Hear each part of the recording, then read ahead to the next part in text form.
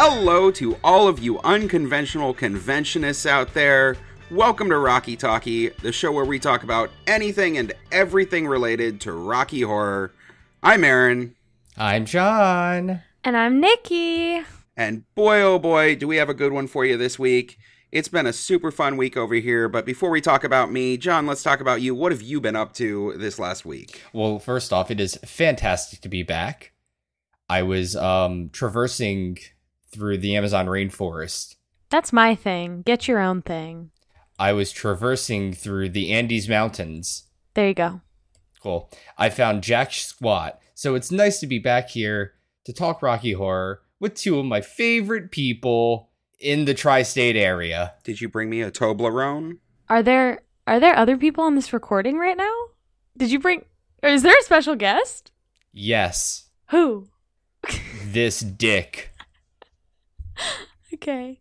Yeah. Anyway, so yeah, it is fantastic to be back. So the week has been pretty good, or the past 2 weeks have been pretty good, I'd say. I haven't really done much aside from work and stream, if I'm going to be honest with y'all, but I did book the Airbnbs for Savannah's surprise trip. Ooh. Savannah still has no idea where they're going. It's early January. I'm very excited. And the Airbnbs were a great price and they're in a great location. So I'm really, really, really pumped for that. Man, they are absolutely going to love that trip out to Jamaica, Queens. Yep, exactly. I can't wait for them to see the culture. What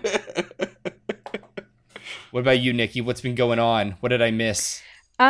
Honestly, I had one of the longest weeks that I've had in a really long time because I was scheduled just like a metric fuck ton for work and we were staying open later. So I worked a lot this week and I have no concept of proper time management. So I would stay up super late and then not get any sleep. And it all led up to Rocky on Friday where I was on about 6 hours of sleep in 3 days and I was playing Rocky.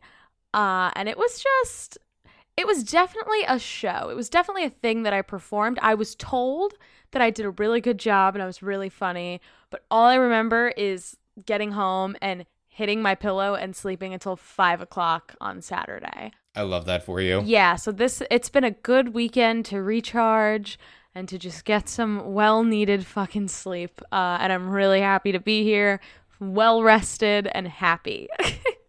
But no, it hasn't really been that eventful. How have you been, Aaron? Oh, it's been really good. It's been really good.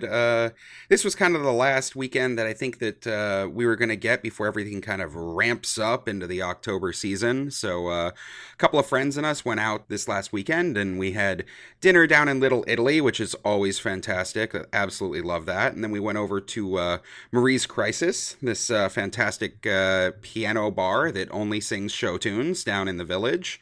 And then we ended up over at Pieces, which is a fantastic drag bar. Saw some awesome drag performers over there and had a wonderful night with that. And then the next day, our good friend Lola Montez came over and showed off her full finished calendar to all of us. And I've got it hanging up on the wall right now. If you picked up one of her Rocky Horror calendars, you were going to absolutely love it. I hadn't seen all of the finished pieces in it before, and it looks so fucking good. I'm beyond pumped for everybody in the community to check this thing out because there is so much love and detail in all of her original artwork. It looks so super cool. That was a great way to kind of wrap up my weekends before everything goes a little bit crazy and Rocky starts up here again. So yeah, I'm very excited. Very excited. I'm very excited. I'm John. Got him. Oh, Hi, John. yeah. I'm Nikki. There you are. Hi. Been looking all over for you. And with that, let's get started with our first segment.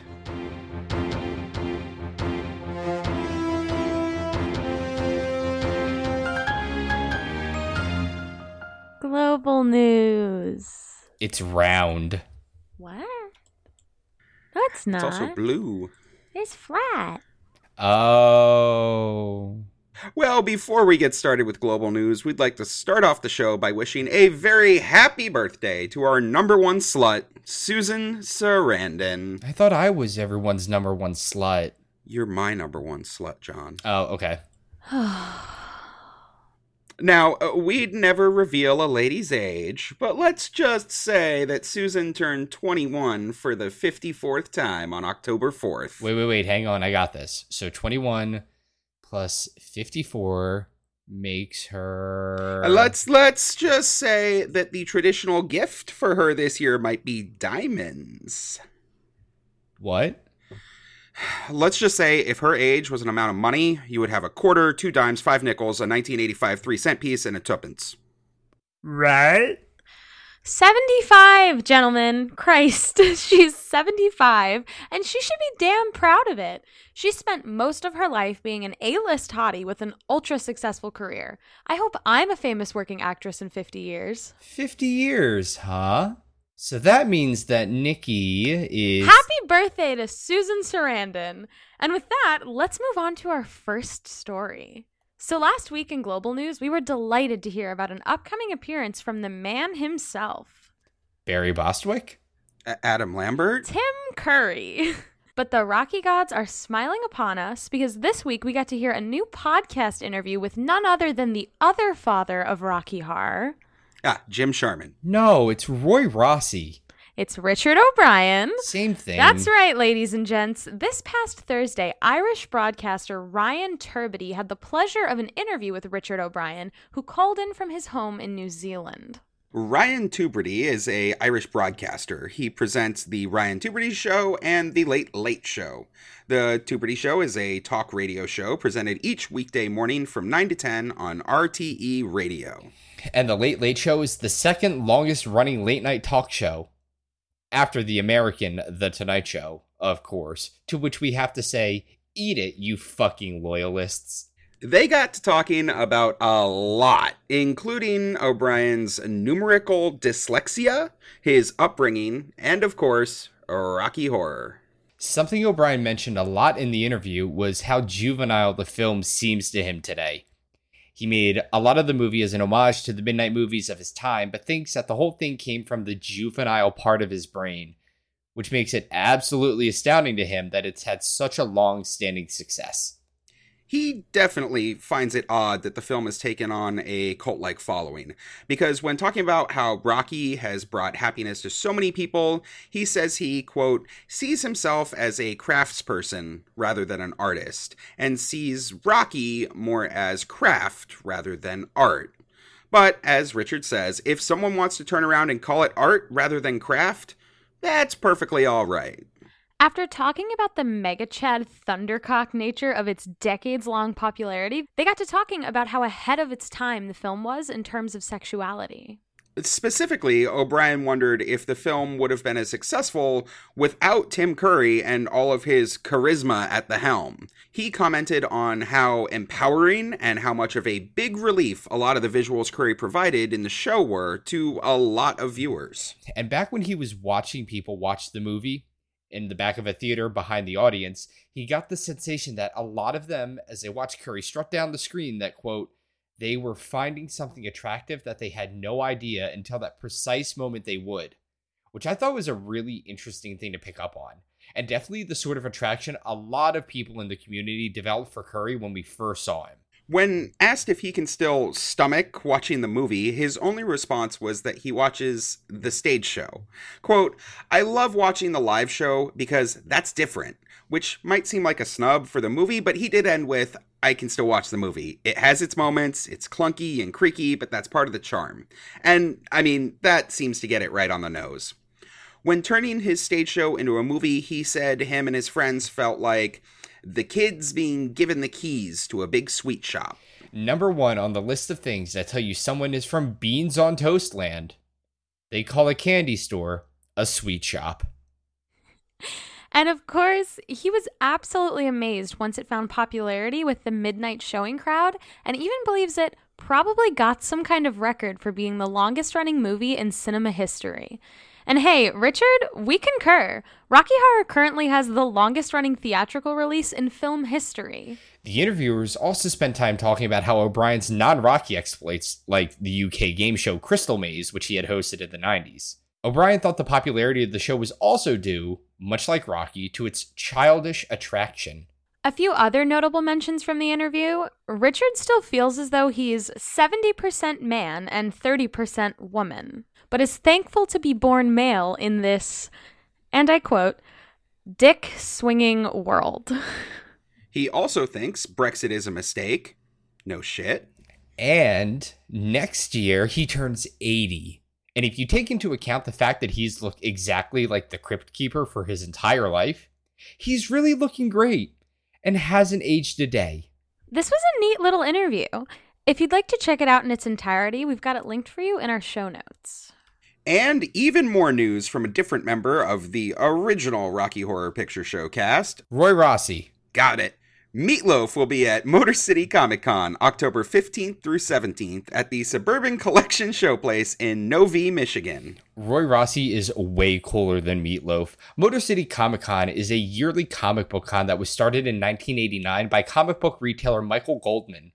Comic books are the big focus, but since 2003, it has increasingly featured a plethora of pop culture icons like professional wrestlers, actors, artists, and anyone else you can think of.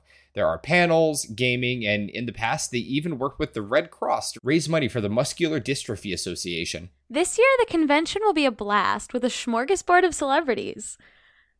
In addition to Meatloaf, there will be a total of 30 D to A-list celebrities, including Lord of the Rings' Elijah Wood, former member of NSYNC's Joey Fatone, WWE wrestlers Adam Scherr, known as Braun Strowman in the ring, and Britt Baker, actor Giancarlo Esposito of Breaking Bad and Better Call Saul, and voice of The Little Mermaid, actress and singer Jodie Benson. And aside from the random amalgamation of celebrity guests, there will, of course, be comic book guests like illustrator Greg Capullo, artist and writer Jim Starlin, writer Scott Snyder, and writer, artist, and producer Donny Cates. So, okay, if Elijah Wood is the A-list, who's the B, C, and D list in that list? Like, I feel like Giancarlo is like B-list.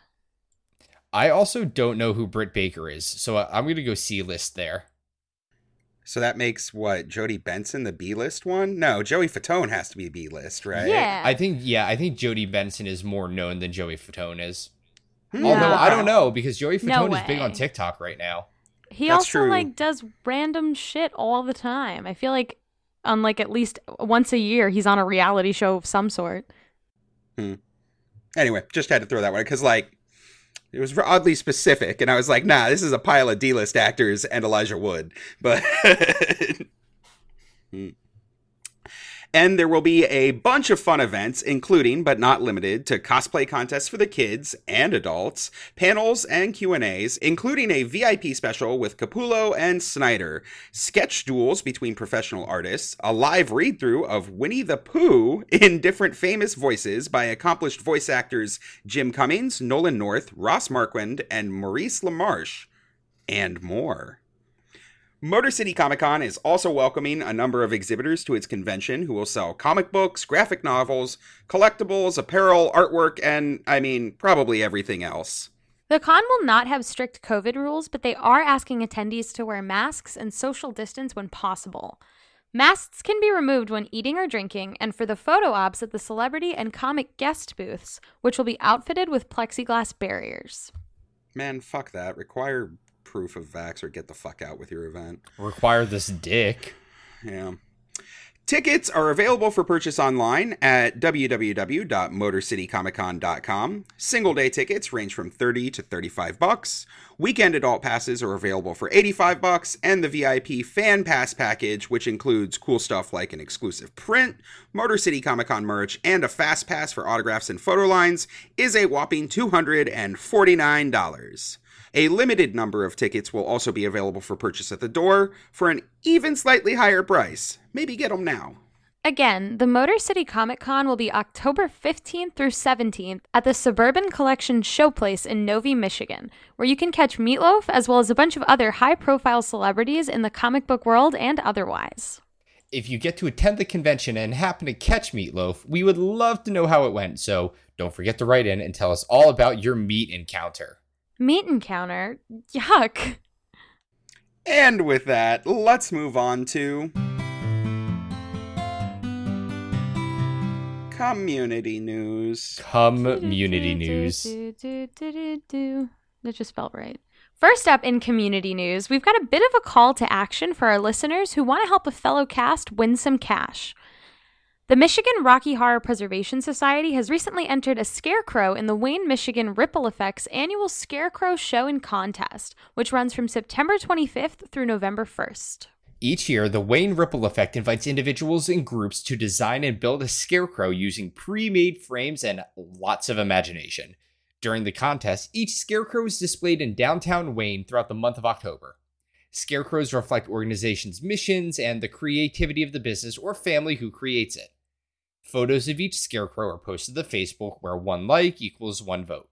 And of course, no contest is complete without a prize. The creators of the Scarecrow with the most votes at the end of the contest wins a cool Benny F.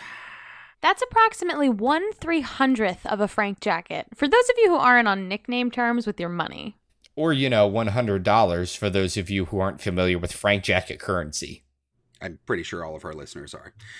The contest has got some extremely creative entries this year. The Community Choice Credit Union has submitted a Bandit Burglar Bob Scarecrow, complete with a ski mask and sacks of cash that he presumably filched from Community Choice. The Wayne Public Library has submitted a Halloween take on a Disney classic, Scariel, the Little Scare Maid.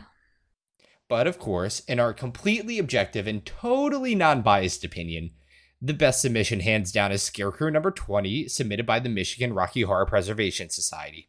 They've created an absolutely adorable and terrifyingly screen-accurate Columbia Scarecrow. Guys, her nails are even painted red. And did you see? Her tap shoes are sequined. The cast did such a good job with this scarecrow. It turned out so cute, and we're sure it's going to get a ton of votes. And let's be honest, it'll probably win. It will, Nikki. You want to know how we're so sure about that? It's because you, with the headphones, you're going to go vote for Scarecrow number 20 on the Wayne Ripple Effects Facebook page. That's right. You're going to go into our show notes, scroll down to the community news section for this week's show, and click on the link that says Vote for Michigan Rocky Horror Preservation Society's Columbia Scarecrow. What happens if I don't, John? Oh, you'll see. And trust me, you won't like it. Seriously though, guys, Michigan kicked this contest's ass. Please take a sec to go like their picture and, help them out. God knows every Rocky cast on the planet could use a sweet, sweet victory publicity within their local community. Not to mention one of those cool Benny Fs. And that link will be right there for you in our show notes. Next up, we wanted to spotlight some really fun community-made videos that we've been loving recently. The Francis Bacon Experiment from Buffalo, New York has been majorly stepping up their YouTube game leading up to Halloween, and we are all about it. About a month ago, Allie and Jamie posted an Intro to Rocky Horror Costumes video, where they went over the broad strokes of how to put together Rocky outfits for those of us schmucks who aren't necessarily skilled in the arts of sewing or costume making, and they had my new favorite tagline, "If you've got the will, you don't need the skill." Honestly, that is the perfect mantra for putting together Rocky costumes. Some of the pieces are so freaking daunting when you look at them. Like, how the fuck am I supposed to make a spacesuit? What if I don't have the money to buy custom-made ones? Or worse, what if I need that spacesuit this weekend because I'm going to a Rocky show with my boyfriend and we want to dress up as Takeover Riff and Magenta? Seriously, how often do we look at the Facebook groups and see audience members making posts, wondering how to get a costume together that'll look good? This video covers all of that, and it was dropped right at the end of summer, right as people are starting to get into the spooky season mindset. Their next video was posted about a week ago at the time of this recording, and included a few more cast members. This was the quintessential How I Got Started with Rocky story time that we all have about 2 weeks after anyone new joins cast. I love these origin story times. It's always so funny that almost everyone got started in such similar ways. I feel like no matter who the person is, no matter how long they've been around, they have one of two origin stories. One, I randomly went to a show and immediately realized these were my favorite people, or my friend, relative, significant other was on a Rocky cast and wouldn't shut the fuck up about it. Then I joined and immediately realized these were my people. I love these two. It's incredibly heartwarming and validating to know that almost everyone around you had the same spark of realization as you did, that they belonged in this community. Their most recent video was posted on October 1st. To kick off the official Halloween season, Jamie and Allie posted a reaction video to Allie's first ever Trixie performance back in 2018. And this was such a fun reaction video to watch. I feel like usually with retrospective reactions, people feel a bit of an inclination to go negative with it, and they include a lot of like, ugh, I can't believe I did that. It was awesome to get to watch Allie relive exactly how much they were feeling themselves as they were debuting as Trixie, and how much they were loving the way they got to captivate the audience and get them all riled up. Yeah, it's difficult to not be critical of yourself, especially with performance videos, and especially where you might be playing a role like Trixie, where maybe you're feeling a little vulnerable about your costume and your body, and the in-character choices you made in the moment because you were feeling it. This was so not the case here. Allie was living for that performance back in 2018, and they're living for it just as much now, and that energy made this a super fun and fantastic video to watch. We should all be so lucky to be able to look back on performances that way. I gotta ask you guys, what's the oldest video you have of yourselves performing a role? Is there a specific one you'd want to do a reaction video to, like years down the road? I think the earliest video of me performing like full performance is probably the first time that I ever did Trixie. It was for my first holiday show, and I enlisted my two friends, Sarah and Kristen, to help me with it. And what we were that we were carolers who would go around and like beg for money from the audience goers. And obviously every single time they tried to give us money, we would like, run away. And what would happen is that the whole story behind it is that I got increasingly frustrated that I wasn't getting any money. So I believe it was the beginning of the second chorus. I got like extremely angry and I tore off all of my clothes. And my other two carolers, Sarah and Kristen, like ran up the aisles in horror. And I did the rest of it like, as naked as I possibly could be in our theater. And the whole idea was like, if caroling isn't going to make me any money, then I guess taking off my clothes will. And I look back at it every so often and I'm like, that was such a really neat idea, but it's so niche that I can only ever do it during the holidays. What about you, Nikki? You got an old video that you would do a reaction to? I have a lot of footage from my early Rocky Horror career, but I think the one that I'd probably want to watch over is my first Trixie video too, because my first Trixie was based on like the Patricia Quinn Strawberry Time usherette. So I had like the costume and the wig, and I had like a little Trixie tray that I wrote like Strawberry Time on, and I had a pin of Elvis Presley on. I thought it was really cute. Like I handmade most of the costume and I was really proud of it. So like costume wise, I think I'd be very happy. But it was my first Trixie, and I don't remember a lot of it, but I remember being extremely uncomfortable and out of my element. So I think it would be funny to look back and just see, like, the awkwardness of it all. What about you, Aaron? I know you have to have something juicy. I mean, I'm pretty sure you've probably even seen it, because the oldest video that I have is the one that I swear to God, Meg will show every single one of our friends sooner or later. It is a video that I recorded in the theater in 2005.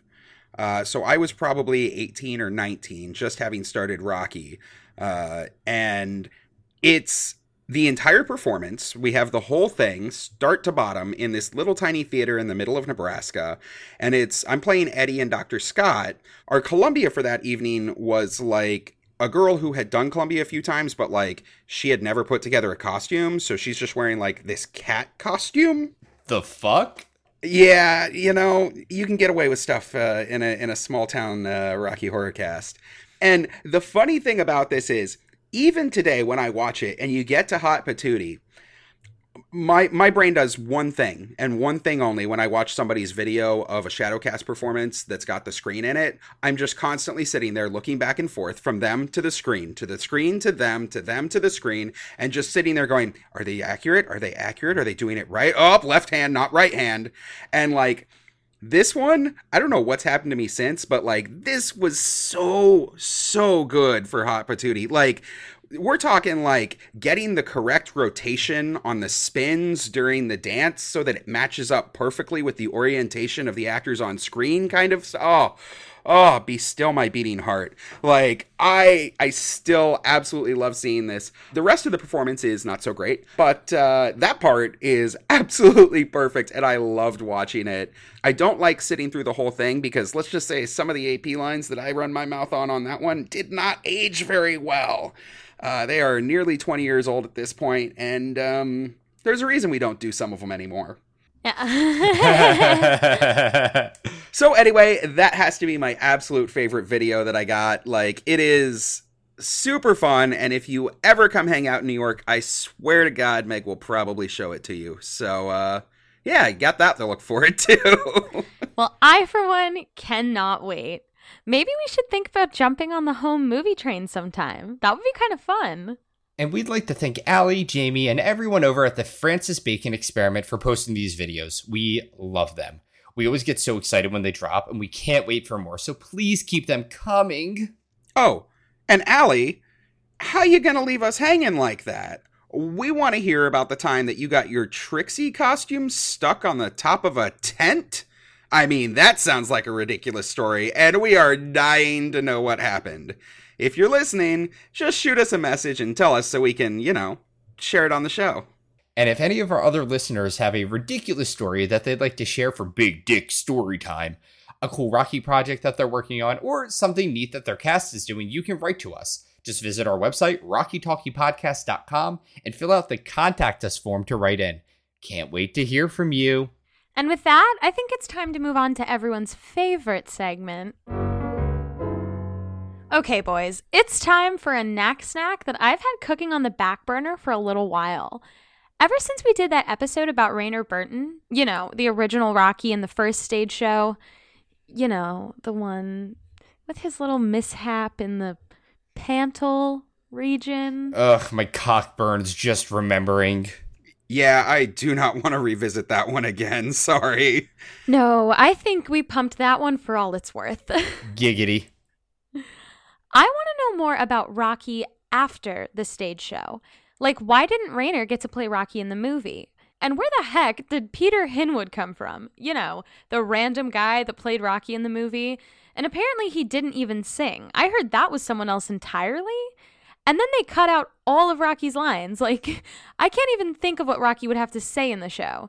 And then Peter Hinwood just disappeared off the face of the earth, and I've heard he runs some antique shop now and wants nothing to do with Rocky. I can't even keep track.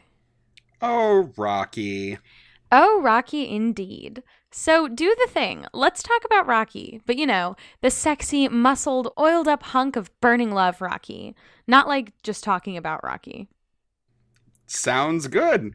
Let's kick this one off with the start of the movie.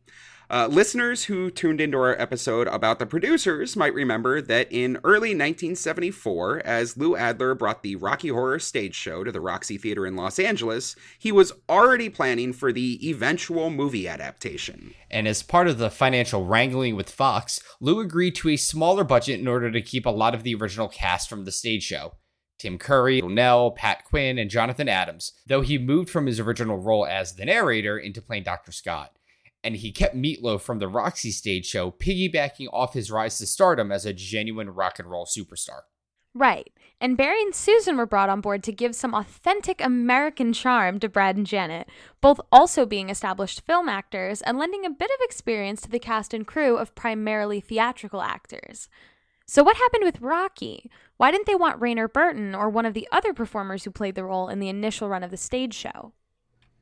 A lot of it, from what I've come to understand, really just came down to the look. See, this was a time before bodybuilding and fitness culture was anywhere near as mainstream as it is today. you just didn't find a lot of hunky actors who could also sing and dance. That's one of the things that Rayner goes on about in length in his memoirs about his time during the stage show. And on stage, you can get away with penciled-in pecs. And with a liberal dose of oil and glitter, it can all come together to give you a very muscled look. You might also recall that for the stage show, Rocky was often played during the initial run with a lot more acrobatics. Jumping, running, picking up Janet, flinging her around the stage. All kinds of things to really accentuate the athleticism without needing a perfectly chiseled look. Something that would eventually work its way full circle to the modern performances, where you have incredibly well-built Rockies not just looking incredibly pretty, but doing backflips and cartwheels and shit and all kinds of insane stuff on stage. So, when the film rolled around, Jim Sharman was on the hunt for a muscular hunk that could fill the role of Rocky. According to Rayner Burton, Sharman had straight up told him that he would not have been right for the part. And it seems, as part of the compromise to find an actor that looked the part, Jim had to change Rocky's attitude and the underlying role quite a bit. Rayner Burton recalled that, at the very beginning of the stage show, Rocky was a very powerful character. He was a very nice, sort of Pinocchio-esque figure. He was, after all, featured on the original playbill. Rayner recalls that it was the movie that shifted the entire dynamic. Riff Raff became a major character, and has continued to be in the stage shows since, but in the original, he was just a servant. And now, well, Rocky has shrunk down from the limelight into a far more minor character. So Rayner was out, and Jim found Peter Hinwood for the movie. Where did he come from? I've heard he was a model before he was cast in the film. He was. So before Rocky, Peter was self-described as like a very glamorous individual. He would wear hoop earrings and people would stop on the street to stare at his incredible good looks, much like me. But before Rocky, Hinwood's only previous big screen role had been in Roddy McDowall's Tam Lin, which was starring Ava Gardner in 1970. He had also played the Greek messenger god Hermes in a 1968 television miniseries adaptation of Homer's The Odyssey. But his acting gigs were few and far between, and he spent most of his time modeling and as a photographer. And he practically stumbled into the role of Rocky. He was on holiday at the time, and some friends of his had heard that they were casting Rocky for the movie adaptation. They convinced him to go to the cinema in Kings Road where they were holding auditions. He lip-synced to a Brian Ferry record on stage, and they told him he had the job. According to Peter, the production team had no idea what his abilities were when they had him mime that song on stage before they offered him the part. That seems a little nuts. I have to imagine Jim already knew at that point that they weren't looking for someone who could actually sing. And if they weren't going to have the character sing, they were cutting all of Rocky's lines from the script as well. Oh, for sure. There's actually one line that was cut that makes so much more sense when you add it back in. So right after Eddie disappears from the stage back into his Coke machine and Frank goes back to Rocky. In the film, this is where Rocky's like banging on the elevator that Frank locked him in. And in the original stage show, Rocky asks Frank, "How can you keep him around? He's so ugly." To which Frank replies, "A certain naive charm. But no muscle. We had a mental relationship." Right before he launches into the Make You a Man reprise. Oh, that exchange makes a lot more sense. Those lines always feel a little awkward in the film. So yeah, Jim definitely knew that they were cutting all of Rocky's lines and dubbing over his voice. As Richard Hartley remembers, before filming began, they recorded a number of backing tracks, including Sword of Damocles. However, they chose to use a singer whose name is completely lost to history, someone who had been one of the many backup singers for artist Peter Straker. Straker is a Jamaican-born singer and actor who became close acquaintances with many of the Rocky Horror team through his role as HUD in the original London production of Hair. Peter makes appearances all throughout the early stories of Rocky Horror's upbringing, kind of as a master of ceremonies at the opening night party, and he ran in the same circles as Tim Curry and the other performers that had worked on Hair. Reportedly, he played Frank at some point, though I can't actually find out when or where. I mean, I certainly believe it. He's referenced a lot by all of the people who were directly involved in Rocky's creation. I suppose it's not surprising that they just grabbed one of his backup singers to do the backing track. They were just going to be played on set so the actors could lip sync. But that's not who sang the actual songs in the finished film, right? It was someone else? Right, and this was a bit of mystery for a number of years, as the actual voice for Rocky wasn't credited in the film at all. But the man who sang Rocky was Trevor White, and as of last account, he lives in Australia and works as a record company associate. Originally from Essex, Trevor's first professional gig was as a pianist and vocalist with a band called Sounds Incorporated. During the 60s, the band backed artists like Sam Cooke, Little Richard, and Jerry Lee Lewis. In 1964, they were the opening act for the Beatles on their world tour. Due to the Beatles tour, the band had a number of hit singles in Australia, and in 1971, when the band broke up, some members returned to the UK, while Trevor and some of the other members stayed in Australia. It was there that Trevor had his first run-in with Rocky, or at least with Jim Sharman. Out of an 800-person casting call, Trevor was selected to play Jesus in the original Australian production of Jesus Christ Superstar. In 1974, when his contract was up with Superstar, he returned to England for a bit of a break. In discussions with a friend, he learned that Jim Sharman was in town doing the film version of Rocky, and through that friend was recommended to Jim. According to Trevor, several people had already auditioned for the voice of Rocky, but nobody had panned out. Trevor met with the film's musical director, that's Richard Hartley, and sang a bit while Hartley accompanied him on the piano. After which, Hartley said, quote, "Terrific, you've got the part." That's it? That's it. Turns out Rocky was every bit as incestuous back then as it is now. All you gotta do is know the right people. And in this case, Jim Sharman being the right people. Though, funny story, in From Concept to Cult, Trevor White tells the story of having to record the vocals for Rocky. Remember how we said before that it had used like an unknown backup singer for the backing tracks on set? Well, Trevor then had to come into the recording studio and, watching Peter Hinwood lip sync to those backing tracks, then attempt to line his own singing up with the lip sync. Wait, so he's singing in time while watching the movie in order to match Peter Hinwood, who was in turn lip syncing to audio recorded by some other guy? You got it! Trevor even recalled during the recording for Sword of Damocles that the visual on the screen wasn't lining up with the music. But he couldn't do his recording in sync with the music, but he had to time it to be in line with Peter's performance on screen, and then they would adjust the backing music later to be in sync. That sounds like a nightmare. Indeed, and for all of his trouble, Trevor White was never credited, and Sword of Damocles was cut from the original LP pressing. It wasn't until 25 years later, on the 25th anniversary CD, that the recording was officially released. Trevor said he went out and bought the CD and was surprised to find his voice on it. Nobody had ever asked him or been in touch. Ah, standard music business. What a shame. And what about Peter Hinwood? Do we know anything more about him during the filming of the movie? Not a whole lot. In the interview he gives in From Concept to Cult, he mostly recalls all of the early morning film shoots and sitting for hours on end with the bandages wrapped around him. He said it felt like wearing a plastic bag. He does remember that he was only paid £150 per week, and because they went out to eat every night, by the end of filming, he hadn't made much of anything. And of course, he received no royalties, so he hasn't seen a single dime from Rocky Horror ever since. Ah, standard filmmaking business. What a shame. Seriously. Peter did also recall that he had to see a trichologist during filming. That's a type of specialist for like hair and scalp care. Apparently, he had a lot of trouble due to the amount of bleach the hairdressers had to use during filming. Blonde is not his natural hair color. He also recalled filming the pool scene in the bits with the RKO tower, and though there was a stand-in, he still had to go up and down the ladder for the close-up shots. Fun fact, Trevor White even recalled that he had done some of the voiceover recordings for those parts of the movie during Takeover.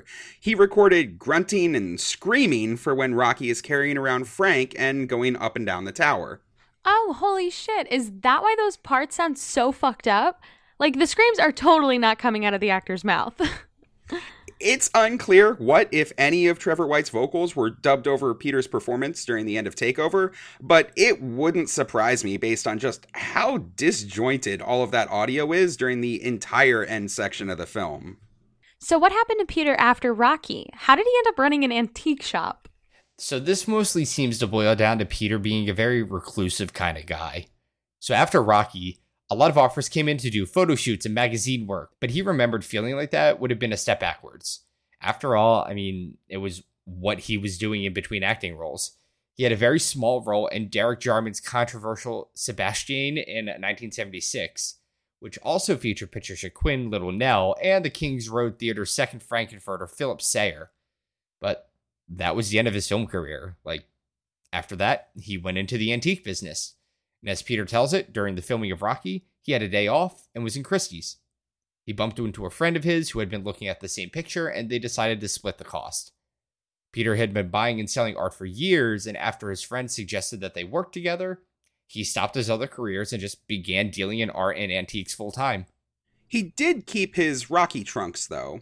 In the late 90s, he found them in an old drawer, of course, as you do, and put them up for auction. This is a travesty. They sold for a paltry £400. And after a brief stint on display at the Myrtle Beach Hard Rock Cafe, were moved to the Orlando Hard Rock, where they now sit today, along with an assortment of photographs that Peter took while he was on set. If you're ever in Orlando, the display is currently across from the downstairs bathroom at the Hard Rock Cafe in Orlando's City Walk. That's a little sad. Don't leave us on a downer. Okay, here's a fun fact I discovered while doing research for this segment. In an interview with Richard Hartley, he specifically talks about his influences for a number of songs when he was working on them for the original stage show. Including, he talks about Sword of Damocles, which he said was directly cribbed from a 1962 song by Brian Heinlein titled Ginny Come Lately. Interesting. Go on. So let's see if you can hear it. It's actually, well, here you go. Take a listen.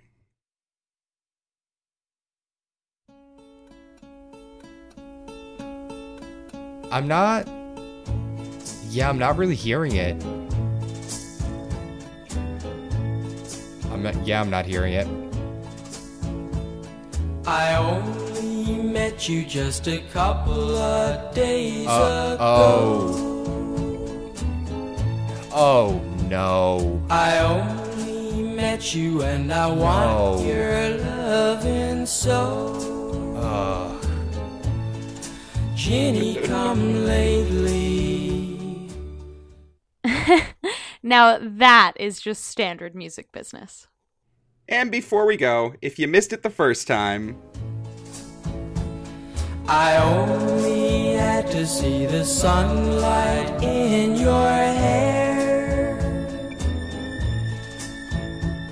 Your soft, soft silhouette to know I'd always care. Ginny come lately. And I think that's our show. We want to thank the Michigan Rocky Horror Preservation Society for beautifying their community this Halloween season, and also the Francis Bacon Experiment for entertaining us with their incredible minds on YouTube.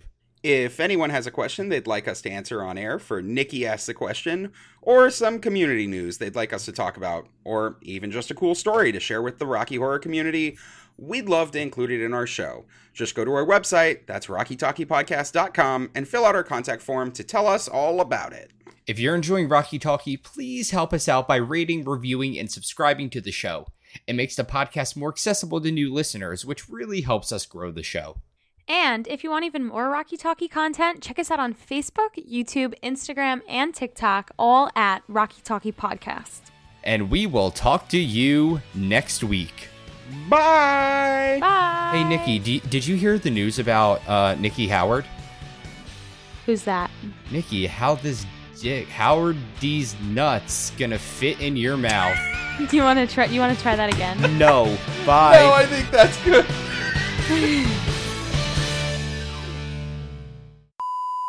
I'm sorry, Savannah just got home. Aha, there is someone. See, I told you. You a little wet there, buddy? Savannah's wet. Same. Got him. The Community Choice Credit Union has submitted a Bandit Burglar Bob scarecrow, complete with a baklava and sacks of cash that he presumably flinched from the Community Choice. That's a baklava. Baklava? Oh, that is what that is. What is it? Balaclava? What is it? Then why wouldn't you just write a ski mask? Nikki asked a question. La la la la la. Tim Curry, Nell, Pat Quinn, and Jonathan Adams.